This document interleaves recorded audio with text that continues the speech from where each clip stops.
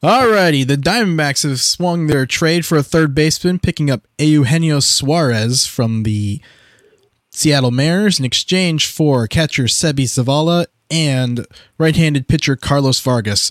We're going to talk about this trade on today's episode of Snakes on the Diamond. So hello everyone and welcome.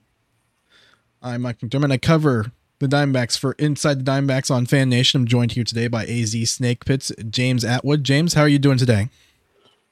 Doing well. It's been an exciting day so far. It's a big trade with the Mariners and the Diamondbacks hooking up for another trade. Like as I mentioned, Suarez for Vargas and Zavala. What's your initial thoughts on the trade so far? Overall, from the Seattle point of view, it's a straight salary dump. That's about the only way it can really be justified from Seattle's side. They're getting a third string backup catcher who at least is defensively capable, and they're getting Vargas, who will miss the broadside of a barn 2 out of every 4 pitches. But he throws hard. So I think from Seattle's point of view, they're glad to be rid of Suarez's salary. From Arizona's side, it seems that they're going to be hoping to have a little bit more money to spend this winter. He's going to get $11 million this year and $15 million next year. So there isn't going to be a whole lot left to spend after that, maybe $9 to $15 million somewhere. But his bat is an upgrade over Emmanuel Rivera, even though he strikes out 30% of the time. He has a little bit more pop, and he does still get his walk. So there's going to be an offensive upgrade at third base for Arizona, assuming that he continues to perform the way he has in his career. Defensively, he's a small step down from Rivera, but not a big one. I still wouldn't be surprised if both Rivera and Suarez get plenty of at-bats playing third base, even though there's not really much of a platoon advantage there or anything. I still think they're both going to wind up being on the roster for a while. So a little bit of a clarification on the salary. I believe the $15 million for next year is actually a club option. It is, but with there's a $2 million buyout. This trade without expecting to pay it next year.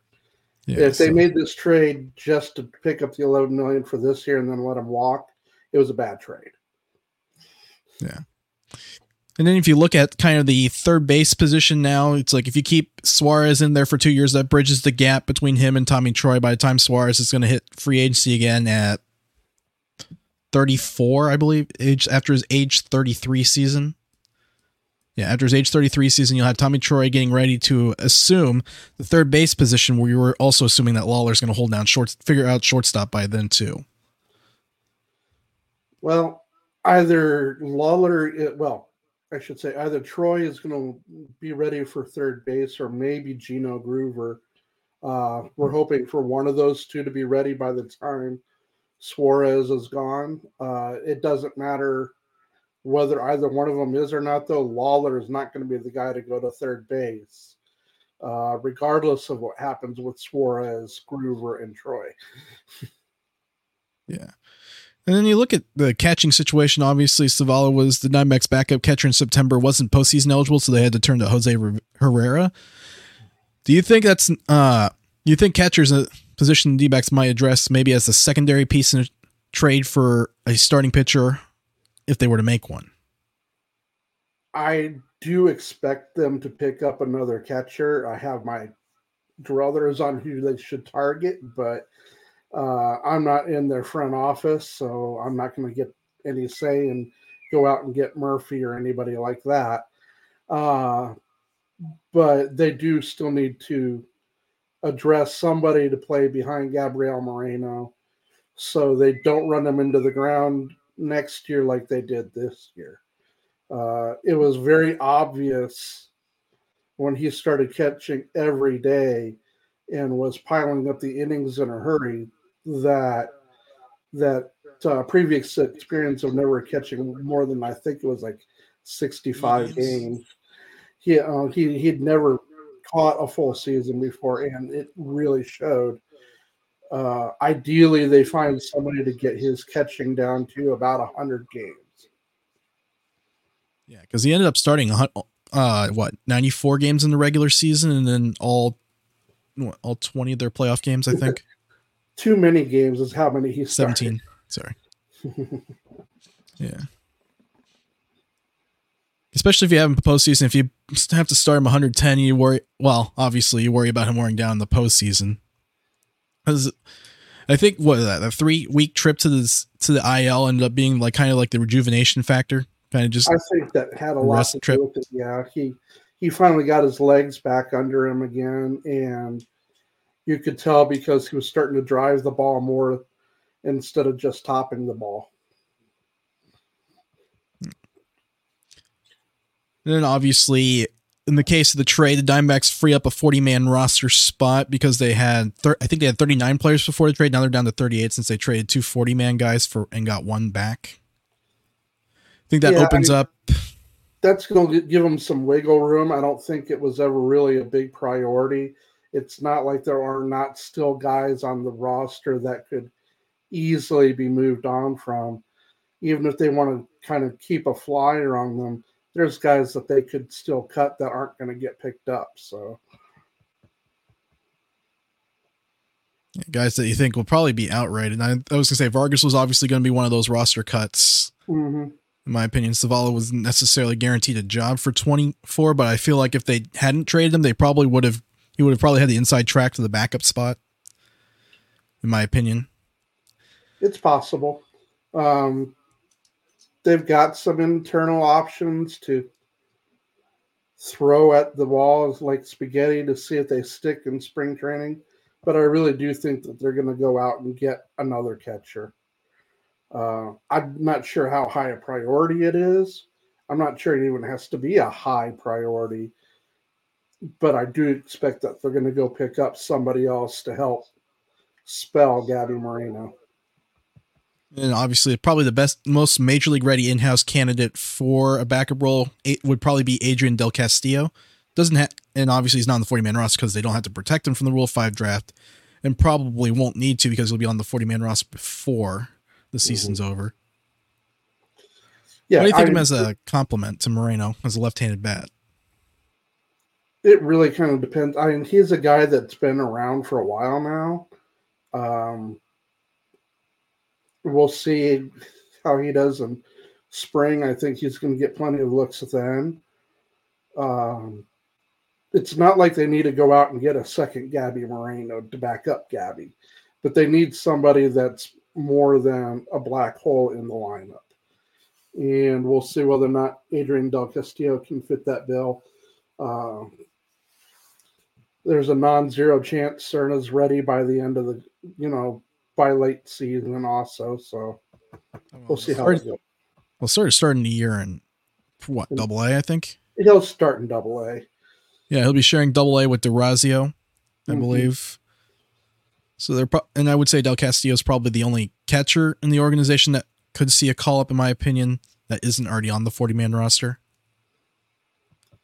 Well, we'll see. Like I said, I still think they're going to go out and get another one, but I just don't think it's going to be a high priority until they've finally addressed starting pitching. So, yeah, I'm a little bit surprised that they went out and got Suarez before they got a pitcher. But sometimes you got to just answer you just got to take what's there for now. Perhaps it's also, like I said, this looks like a clear salary dump for Seattle. And if it really was, then this isn't a deal that was going to be around a long time because they were looking to shed the salary. They were going to take the first, what they felt was decent offer. They got 2 guys that are going to be making league minimum. Sebi Zavala is out of options, so he's going to be their backup. Or he's going to get cut. So looking at some of the other moves that have happened this month, the D-backs adding Blake Walston to the 40-man roster, as we discussed offline, that was the obvious candidate to add to 40-man roster. There were a couple others, Robinson and De Los Santos, that were talked about as potential guys that needed to be protected from the Rule 5 draft. Do you think, when you look at those three players, which player do you think has the highest chance of getting selected and sticking on a major league roster? Walston, he's obviously not going to be selected. Of the three, he's the only one I would have thought would get selected. I don't think any team's got the bench depth to select a guy like Robinson. I mean, it's one thing to select a hard-throwing reliever that maybe you can help with tweaks here and there, and then you can shelter them from high leverage and try to get them some experience and mop-up duty and so forth, or just picking up innings here and there when a starter goes short or something like that. It's another thing entirely for one of your position player spots to be taken, especially if he's limited to the outfield. So he's going to be your fourth or fifth outfielder, and you're going to have to give him reps. And with his strikeout rate pushing 40%, and he hasn't seen anything more than like 30-something at-bats in Double-A, you just can't take a risk on that for 162 games and expect to get any development out of it. And if you're not developing him, that's going to be a fourth year of development that the guy's lost out of the last 6. So I don't think that there's really any risk of Robinson getting selected. Teams had a chance to get him for free without the restrictions to keep him on the roster last year, and they all passed. Yeah, that's, I think that's the one thing that people forget when they talk about Robinson being Rule 5 eligible. I mean, the triple slash numbers are fine, but one thing to note, I think in Nick Picoro's chat, Baseball America chat, this was a pretty revealing statistic that said that Robinson's in-zone whiff rate is 34%. Yes. Which is he's a big time free swinger. It's what allows him to make such hard contact when he does, but he goes right over the top of plenty of balls, and he still doesn't have great breaking ball recognition yet. So I'm not really worried about him getting picked up. And same thing with David De Los Santos. I'm not terribly worried that he's going to get picked up. Almost every club has one or two big bat boom bust prospects in there that are kind of positionless, and that's almost him. I mean, he's okay at third, he's okay at first, he's probably long term a DH. Yeah, based on what I saw in the fall league, he's better suited for first base than third. Mm-hmm. And from what I heard from the Carey Twins, he kind of has trouble throwing the ball once he has it. So that kind of almost eliminates him as a third baseman. Right. So, again, I'm not terribly worried about him getting selected. Maybe if he had put in 100 extra at-bats in AAA last year, we might be talking a little bit different. But he wasn't there yet. And I don't think that's really going to be a big deal. I mean, if they do lose him, that leaves them with Ivan Melendez instead, who is probably a more rounded player, but with less pop. Well, I'd say more rounded, more likely to stick to a position, just not sure which corner infield position. But then obviously he has one major flaw, and we'll see how he fixes that. Right. De Los Santos obviously has youth on his side. Melendez has only had 1 year in the system, so 1 year in the system, and obviously has good makeup grades, so we'll see how those two guys pan out. So then the other big move was Kyle Lewis being non-tendered. Instead of, I think his arbitration projection for his second year of arbitration as a Super 2 guy would have been $1.61 million, so the D-backs elected to non-tender him instead. Yeah, MLBTR had him just a little under that. I wouldn't have If they had a little more money to play with instead of already being kind of tight on the budget, I think it would have been nice to try and hold on to them. But when they were looking at needing to add starting pitching, maybe a catcher and a baseman, you start to look and at another right-handed bat if they can. You start looking at where can I find another $2 million to try and edge out something. It made non-tendering Kyle Lewis kind of a no-brainer. This is where, big market teams versus the mid-market teams like Arizona, it's different. A bigger market team can afford to keep carrying Kyle Lewis to see if he turns into something useful or at least makes for decent roster filler. In this case, they're better off to have the money to go and get themselves a pitcher. Still think a team like Oakland that has really nothing to play for, but could try and make an upside play is also in play for a guy like Kyle Lewis. See if you give him like 200 bats, see what he does. Situation on the short side of a DH platoon, because at his current physical condition, I don't think he can play a position. So you can see if he can turn it into. I'm sure somebody will at least give him a chance to show off his bat again. I don't know if he'll make the best of it or not, but I'm sure somebody out there will at least give him an opportunity. Yeah, because the biggest concern for me is his ability to adjust to breaking stuff. Like if you throw, obviously every major league hitter is going to look bad against a good breaking ball, but it feels like he really struggles against sliders. It kind of really struggles against sliders. In zone sliders, he crushes. Just out of the zone is the ones he chases give him the most problems.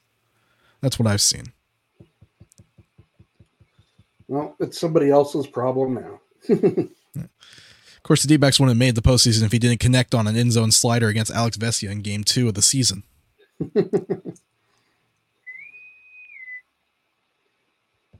So we should thank Kyle Lewis for that home run. It was a big home run. The D-backs, it made the D-backs season. We count every win. This is true. I don't remember what the standings were, if there was a team that had 83 wins or not. You can double check before you.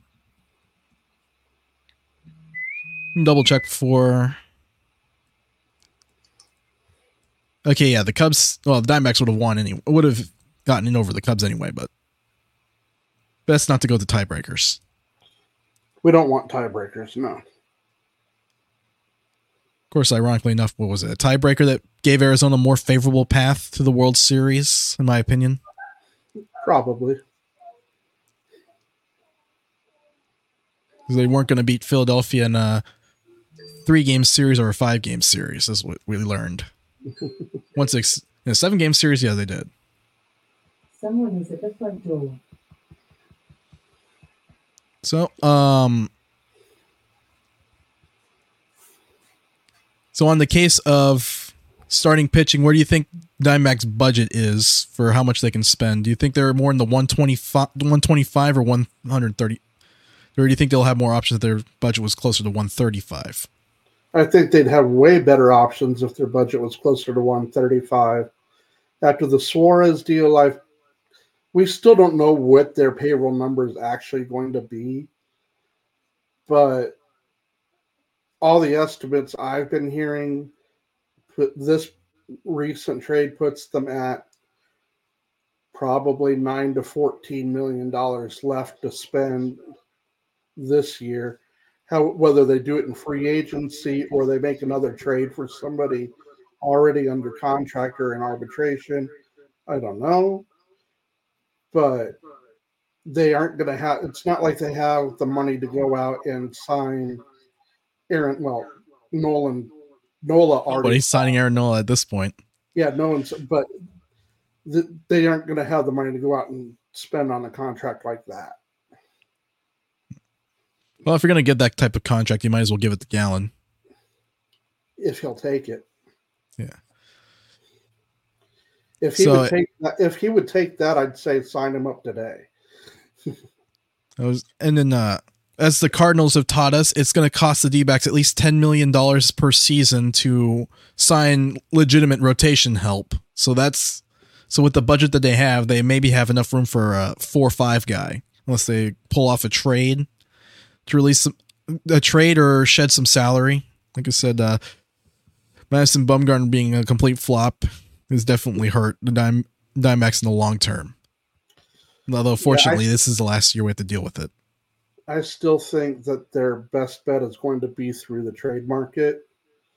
I thought that going into the offseason. I figured that they would have better luck spreading their $20 to $25 million around through trades. So you're getting guys that you're paying arbitration wages to, or maybe even pre-arbitration to, than to go out and get a guy who's reached free agency.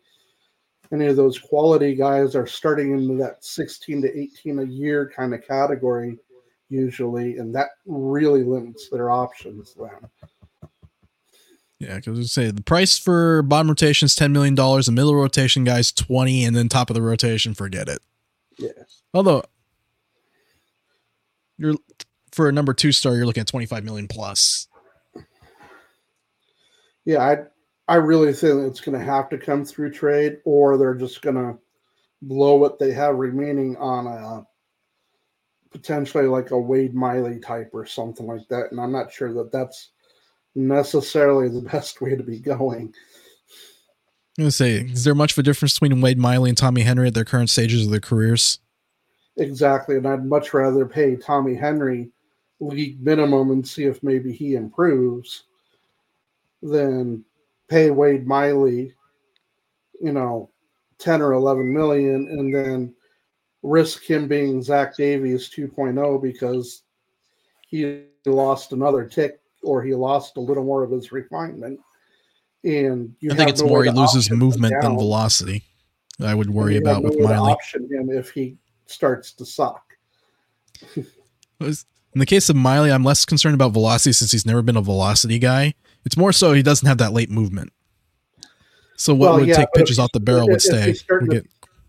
If his fastball's starting to top out around 87 instead of 89, you got to worry about that then too, because then he just absolutely cannot miss his spot. No, especially towards the middle of the plate. And of course, if he misses in the other direction, it's a ball. So yeah, what trade? Why don't we discuss potential trade targets? I think, and obviously the cost for a controllable starting pitch for the Diamondbacks is probably going to cost them a Drew Jones type prospect at the minimum. I think it'll depend on what level of pitcher they go after and whether or not that pitcher has had any MLB success yet. I still think that Blackburn, despite not being anything special, makes a lot of sense for Arizona. There's a few years of control there. He's not going to be terribly expensive. The Oakland A's are going to be looking for players further away from the majors probably. So they aren't going to be looking for a guy that's step in tomorrow, but probably more to step in at the end of the season or maybe the beginning of 2025. So Arizona will have a little bit more wiggle room with who they can dangle out there. I'm sure there are other options out there. I don't think Chris Young's going to be dumb enough to trade Owen White, but he would be exactly the kind of candidate that I would want Arizona to try and go get. Yeah, I was going to say, unless Chris Young's not trading Owen White unless he's getting controllable help. He's getting actually, there really isn't a starting pitcher on the trade market, really. I mean, because Cease and Keller have 2 years of control left. Corbin Burns will be a free agent next year. It's like, then Blackburn only has 2 years left as well. Although Blackburn himself has some concerns about how many innings you're getting out of him. That's the main thing that I look at. Finding guys that can give you 150 innings, the price goes up versus 120. And Blackburn's a guy I think can give you 120. Well, sure. It's all going to come down to what Arizona's willing to cough up. I mean, Zach Gallen was not exactly on the trade market when they went out and picked him up.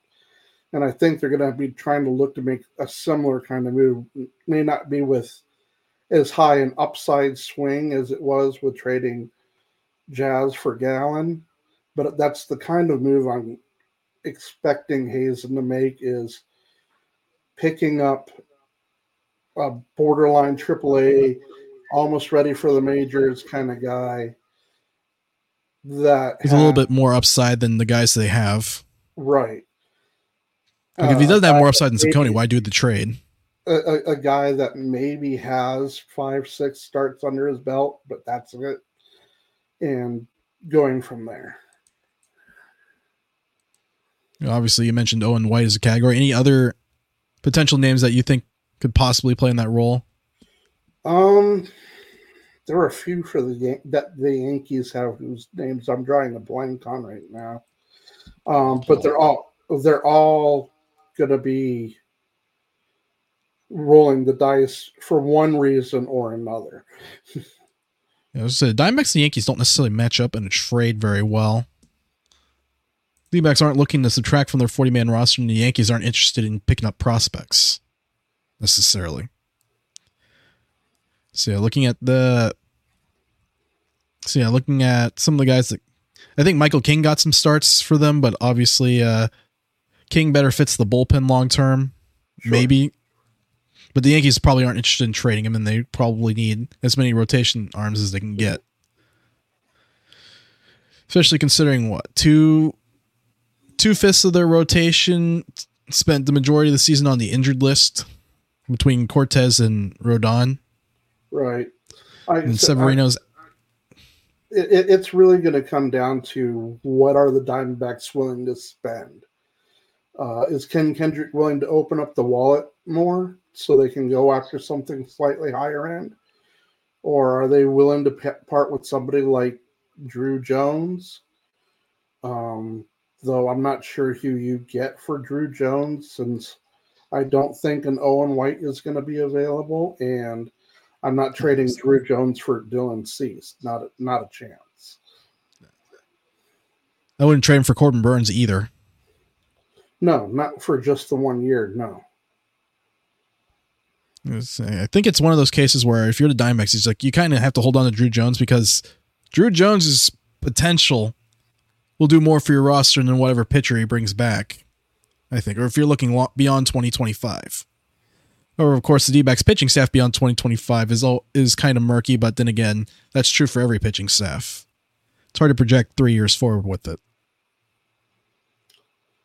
The hardest thing for the Diamondbacks is that both Merrill Kelly and Zach Gallen are getting ready to both be headed out, and you really got to wonder about extending Merrill Kelly again. He's been great. The extension is the option. Yeah, because he's been great, but he is also hitting the wrong side of the aging curve now and putting a lot of mileage on late in his career. And then you've got Zach Gallen, who, unless they pay full at least Aaron Nola money, unless they start with Aaron Nola money right now, and that may or may not still be enough to get him to pull the trigger, they're going to have to pay full freight of what the expected market is in 2 years in order to extend him now. I was going to say, they were going to pay Gallen full freight whether or not they were going to have to pay Gallen full freight whether or not his agent is Scott Boras. Gallen's the type of person I think will bet on himself. Right. So it's a very big part of it is it's difficult to look at their rotation and have any kind of certainty because their two big horses are both getting ready to step at the same time, and they don't have anybody currently in house that looks like they're going to be able to eventually step into that. I mean, Brandon Pfaadt might be. We'll see how 2024 goes once he gets stretched out some, and then Slade Ciccone maybe. But he needs Bryce Jarvis maybe if he has better fastball command. I think is a dark horse for a mid rotation spot, but I still think he's more likely to end in the bullpen where he can just, and in his words, let it eat more. Mm-hmm. Might be a better pitcher when he's throwing 97, 98 versus 93, 94. Right. That's what I think. And then obviously Ryan Nelson's one of those guys that's difficult to project because Nelson is Nelson to me is either a mid-rotation starter or a back end of the bullpen guy, and I just can't figure out which one. My guess is he'll be a bullpen guy, but they don't have to rush to that decision yet. No. I mean, if he's only a fastball slider guy, obviously bullpen, but if he can get that changeup to work, then you got a mid-rotation starter profile, in my opinion. Maybe a little bit better conditioning. I felt like in the starts his stuff held up a little bit longer than compared to 2022. Like he was pretty much gassed at the 70 pitch mark in his first 3 starts. It was more so in the 80 pitch mark, I think, last year. But obviously he has problems just getting to that number with the stuff that he has right now. It's like you can't really blow 96 by guys when they don't have to respect anything else. Right. I think the only other pitcher that might be close to getting ready to step into a really important role in the rotation might be Human Lin, but he's still got to prove it in Reno for a while first. Yeah. I mean, they're probably going to make him pitch 20 times in Reno before they make a rotation decision on him. Right.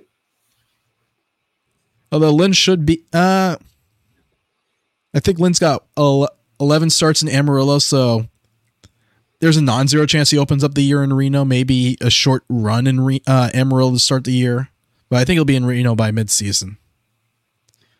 I'd be shocked if it took beyond midseason for him to reach Reno. I think his initial assignment for 2024 will be largely based on his spring training performance. Yeah, because he's kind of a throwback lefty kind of thing. Other than size throwback lefty, he doesn't necessarily light up the radar gun, but he can maneuver around the strike zone with different pitches, different speeds. It's like a throwback to the Tom Glavine days. So I think that'll be interesting too, and also seeing Blake Walston, see what he can do. I'm hoping his 2022 velocity comes back, because that's a much different profile than 2023 velo. But who knows? Because I think the one fall he started was 88 to 92, but you might not necessarily be able to effectively measure a guy's velocity when he's gone through a long season, 140 plus innings, and then stopped and then started up again. Yeah, I'm not sure what to make about Walston. He's clearly going to get some MLB time next year, one way or the other. I think a lot of it's going to boil down to the position the team is in the standings and with health of the arms, because his first call to the majors is probably going to be as an injury replacement. Yep. So looking at that 5th starter spot, who would you have on your depth chart? We're going to assume the Diamondbacks make the move for their number 4 starter behind Gallen, Kelly, and Fott. So what would your depth chart look like? Depending on whether or not they pick up a lefty, I think Tommy Henry probably has the inside track if they don't, just because teams like to have at least one left-handed starter. If they do get a lefty, or they do decide that they're willing to have an all right-handed rotation, which isn't necessarily the worst thing in the world if they're all decent, Slade Ciccone would probably be my top of the list of the guys that are currently ready to go and get some innings in. All right, so yeah, I have that order as well. So after those two, it gets really murky because we don't know who's going to be a bullpen arm and who's going to be left in the rotation. I think Blake Walston will be left as a starter as long as they possibly can leave him there. So that would probably make him next in the depth chart, though there's an argument to be made to give some of these other guys one more look at the rotation. But if we're just going with the guys that are clearly still being used as starters, I think Walston probably comes next. I'm looking at Nelson and Jarvis. Those are two guys I have projected going to the bullpen. Nelson obviously is a guy that has zero business. I think Ryan Nelson's a guy that doesn't have any business pitching in AAA. It's like, well, he's got nothing to learn at that level, right, in my opinion. And if he's only going to be a fastball slider guy, you might as well start to transition to bullpen. The D-backs already have a decent idea of what Jarvis will look like as a reliever, how he bounces back. He profiles for it pretty well. So that may also be an option to get him on the roster instead of waste his bullets in AAA. I could see that very much being the solution there. And then obviously Jameson is going to miss the whole season. So he's kind of irrelevant to the whole conversation right now. By the time he's ready to pitch, Lynn should also be in the mix. Yeah, and if Jameson does come back, it's going to be as a reliever. They're not going to be able to stretch him out.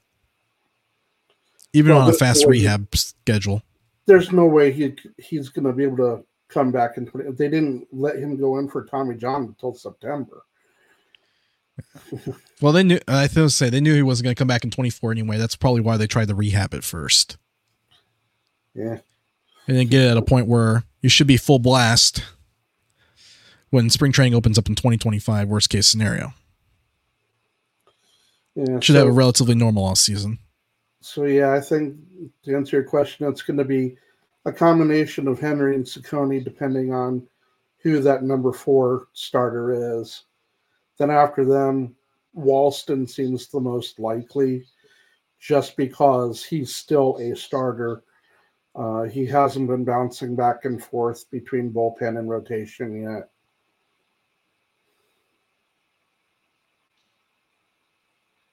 I just noticed I messed up the ticker at the bottom. It says the Eugenio Suárez, and then it just stops. Oh, well, at least I mentioned the trade. In exchange for right-handed pitcher Carlos Vargas and catcher Sebi Zavala.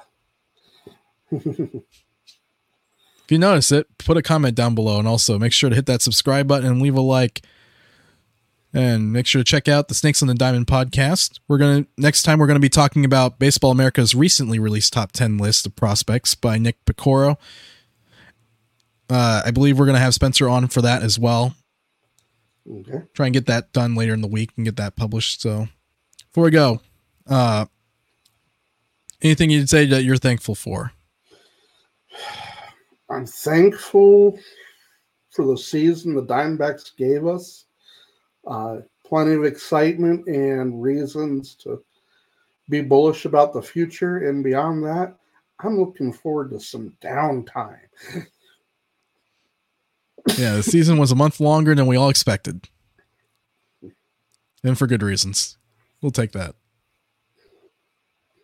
So yeah, in my case, I said thankful that I was able to cover a team that went on to have the type of success that they had, go on a playoff run much deeper than everyone thought would happen by almost a full month. And then thankful for the opportunity to talk about this game with others, you, Wes, Spencer, Jack, Jesse, Alex, everyone. And looking forward to seeing what this team can do to bring that sustainable success that they're seeking out. See if Hazen can pull off some more magic.